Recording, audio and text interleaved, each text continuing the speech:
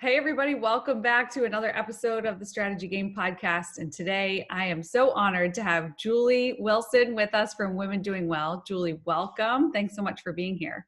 Oh, thanks for having me. It's great to be here.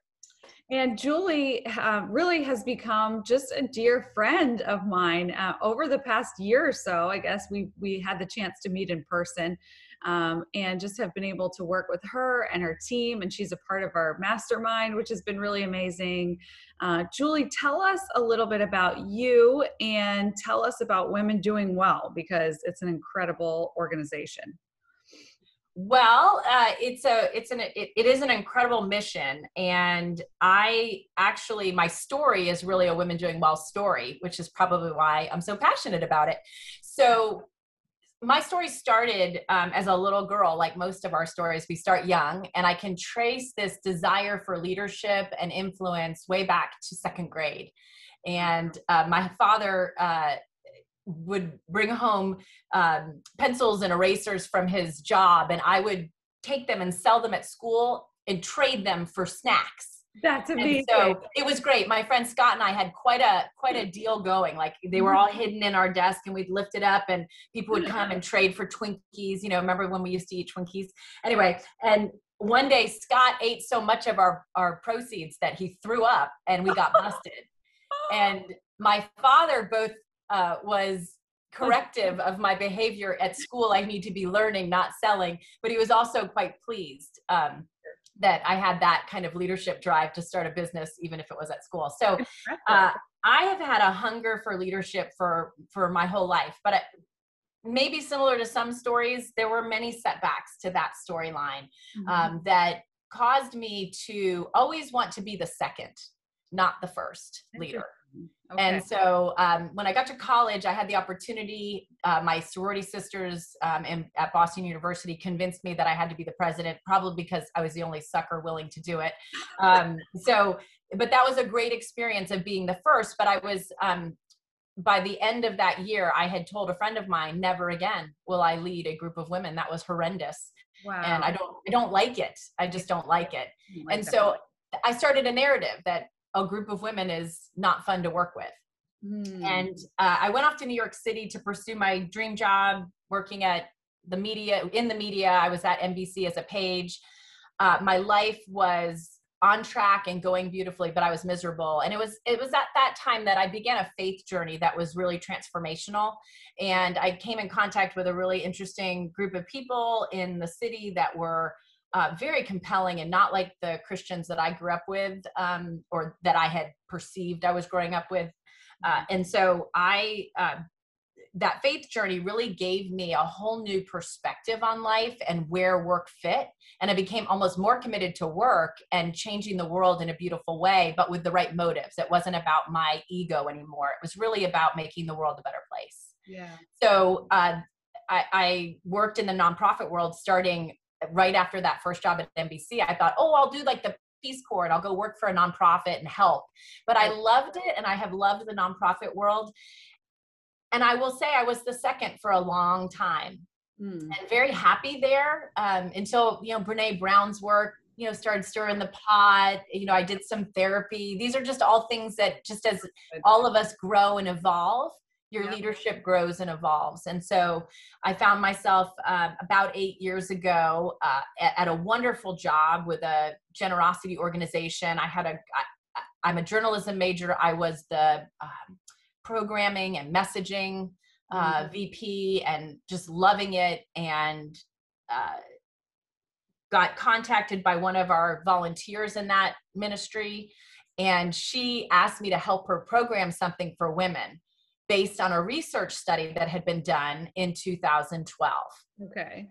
And this is where the Women Doing Well journey really takes off. But also my journey as a woman leader really starts to take off. Because when you go for wholehearted, that is a really interesting thing. And so the mission of Women Doing Well is really to come alongside women of influence to activate their unique purpose, passion, and plan for making an impact in the world with all that they are and all that they have.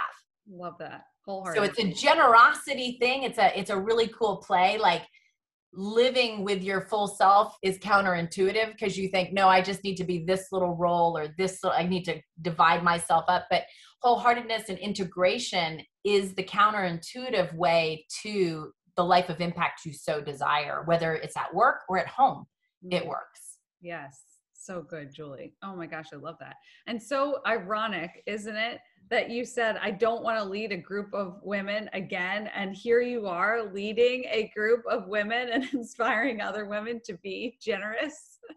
That's incredible. I know. I think God has a very funny sense of humor. He really does. He takes your very own words and then he really brings them back to life in a new way. And I really wrestled because I thought that one really was it was a long time ago, but it was hard to deal with. And I will say it's one of the things that I think my leadership is really bringing to the table out of that pain, which at Women Doing Well, pain is actually a pathway to your passion often.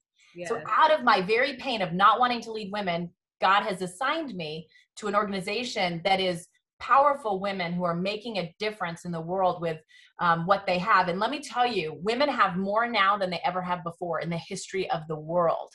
Wow. So just a couple of high level stats, and many people don't know this, but women today own 51% of the wealth in the United States. Wow. That is wild and amazing.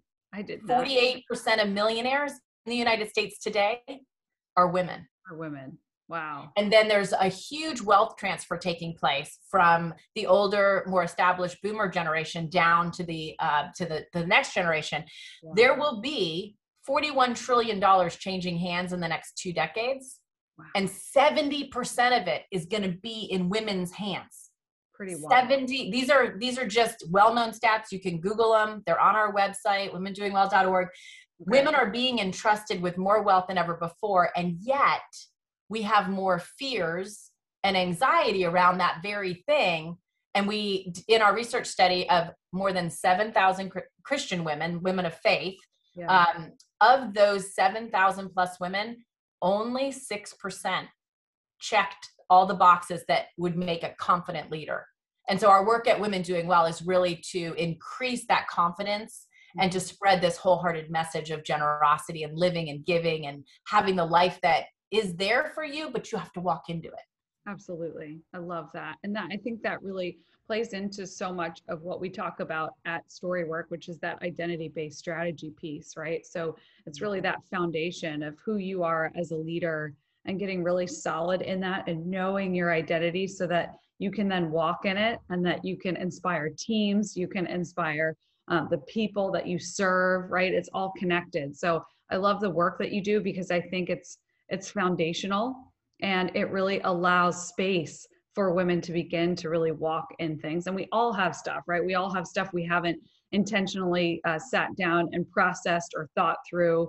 And wealth can be a big one. And generosity can be a big one. And also just our passion and our purpose and where that's come from, our pain. Like you said, there's so much that we don't take time to think through. And I love your process because it does ask those questions, but in a really approachable, gentle way as well. So can you tell us a little bit about the programming, just because I love the way that you guys have designed it and it's really cool, the model of it. Sure. We base everything on transformation because really that's what is going to make the most difference in our lives. If not behavior modification, but transforming kind of how we think and feel about ourselves and what we have. So we do that through what we now call a wholehearted pathway. Okay. And we do believe that you can have these mountaintop moments where there's like some kind of insight or aha moment and you kind of go, oh, now I know what to do. But what led up to that was a lot of other process, books you've read, conversations you've had, pain you've had. So transformation is never like a one-time moment, although there are these flashpoints. So we invite women to have another flashpoint around who they are and what they have through this wholehearted pathway. And so we have 3 steps in that pathway, and then we're done. The 3 steps are really just wake up to who you are and what you have. Yeah. And we have a 6-week, 1 hour a week meeting where that happens in community. Awesome. The second is grow deeper in that purpose, passion, plan. Really unpack where that came from, and make sure it's based in identity and not what your parents told you should be doing, what your faith community tells you you should be doing, what you tell yourself you should be doing. Like really dig down and be in community that is supportive. So we don't do a lot of advice giving. We don't, have a bunch of stuff for you to buy. Uniquely, we are funded by privately by people who want to keep this not about money, but about heart transformation. So, and then the final step in the pathway is really, what does it look like for you to take a step and get activated? Because a lot of us in America stay in our head.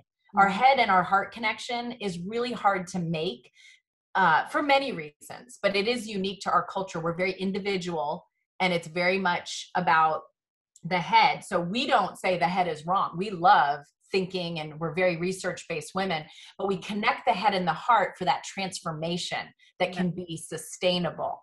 And then we send you out into the world to be passionate with the organizations that float your boat. And also those that really are excited about what we're doing, we have a whole leadership pathway for you to take. And so it's a really beautiful, like, come in, get what you need, and go out is generally what happens. Yeah. That's amazing. And I love what you said about, I think something that you guys can take away from today, right now, something that you said is just dismantling all of the false beliefs that may exist within us, whether that has come from parents, the way that we were raised, whether that has come from like spirit crushing moments, right, with friends or people that we know or colleagues, or beliefs about ourselves that just simply aren't true. And so that realignment that you guys do with the identity piece is so critical. I love that. So just as you're listening to this, anyone, just even ask yourself, what am I believing that's not true about myself? And what do I need to unpack or dismantle? Because I think that part of it allows for so much growth and change to come in. I'm always doing this work. I'm still doing it. So it's a journey, right? And probably always will be. But I love that you guys do that. Thank you for sharing. And I know that you're going to share a little bit about some of the things that have been on your heart and that have been happening in terms of your culture at Women Doing Well. And so you were talking to me before we hopped on, started this recording, about passion and how that passion is great and it's amazing in the nonprofit space, but how it also needs to be paired with boundaries. Can you tell me what that's looked like in your culture? I can't. I need to go back though to something you said. One of the investments I've made in my own leadership is doing the story work strategy mastermind with your group. And what that does is it allows me a place to process ideas and organizational things with other organizational leaders. And it's been incredible. Here's just a baseline thing. We don't get wounded in isolation, and we don't heal in isolation. You can identify a list of all of the things that, are broken or have been wounds or hurts in your past, but you can't get beyond those necessarily without a friend or a few friends. And so I can't recommend these group environments more wholeheartedly, because they're so powerful that just to hold space for somebody to sort of verbalize, maybe for the first time, a loss or a disappointment or a hurt that they had that's injuring their leadership. So true. And there's tons of places where you can do that, but I have loved that about your leadership class.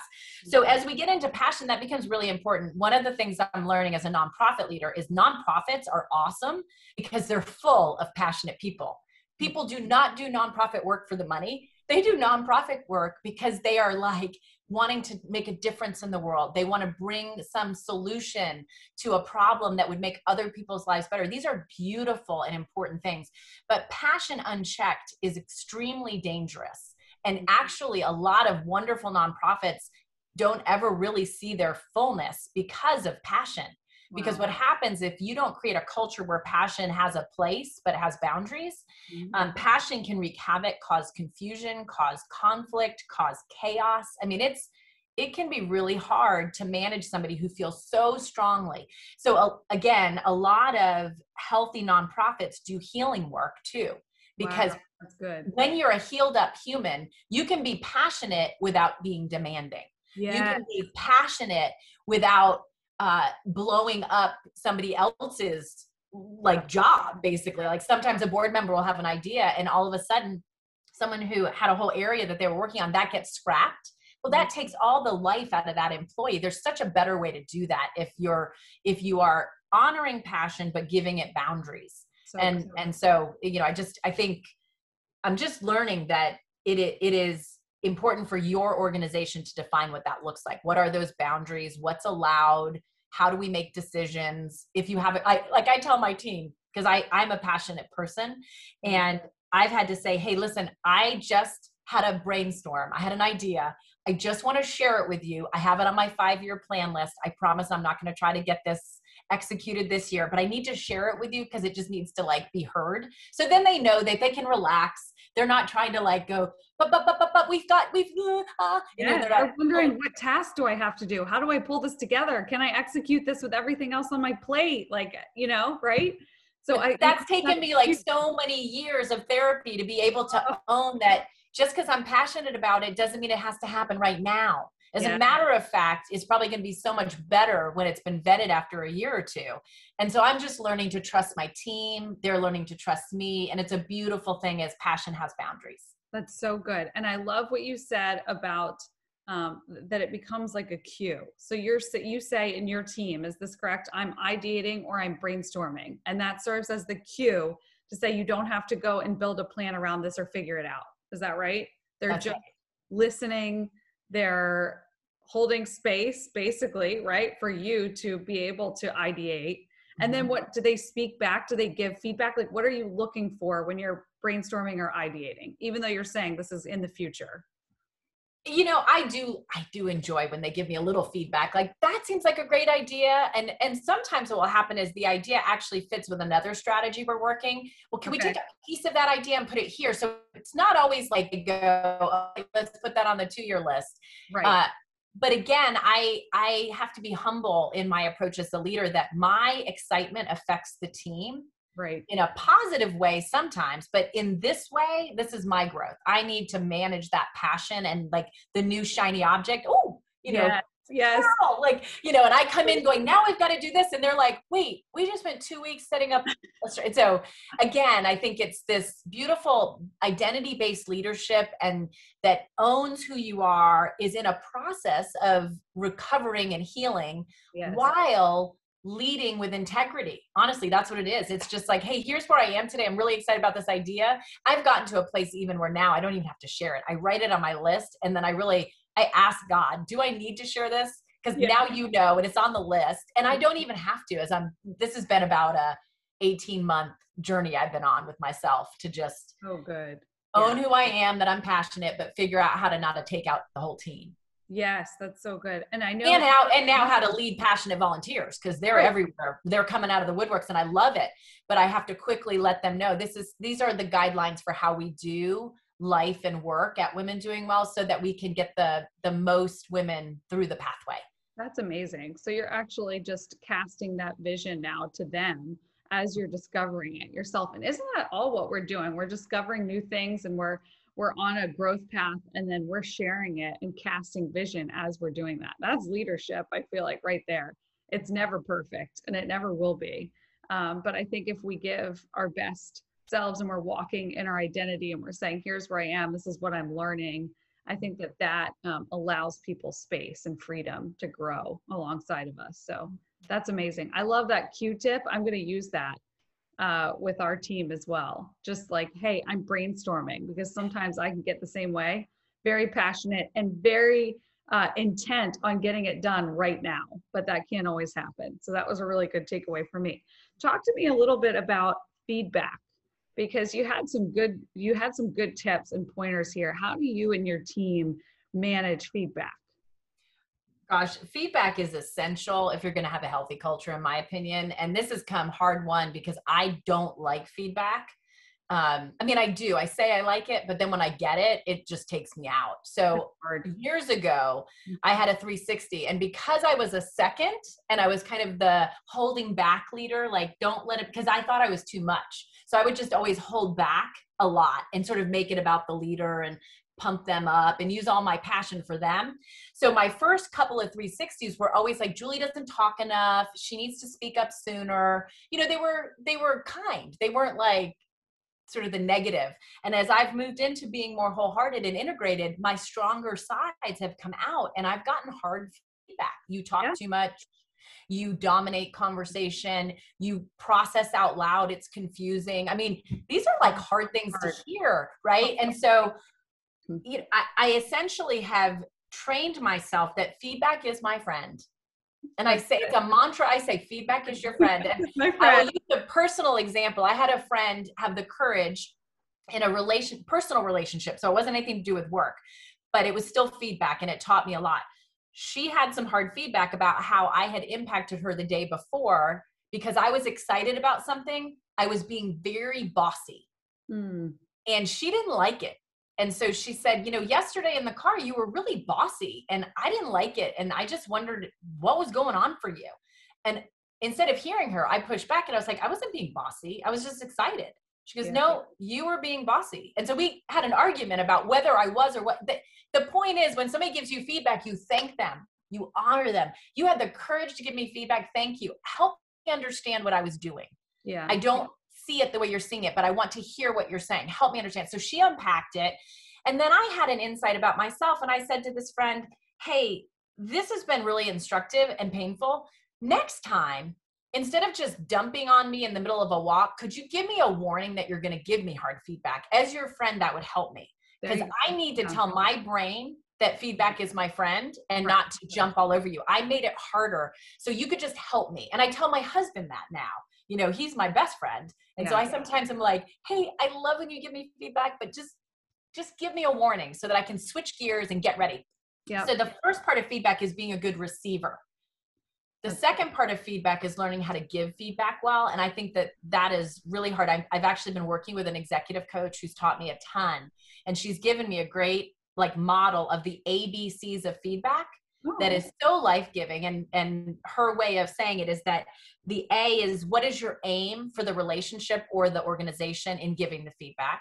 The B is, what are the behaviors that are causing problems to that goal? And the C is, what is the consequence because of those behaviors? And then I added a step of, I go back to the aim, because I really want the person to understand I'm not giving feedback because I feel like I'm better than you. I'm giving feedback because I want us to get to our mutual goal, and we can't get there unless we do healthy feedback.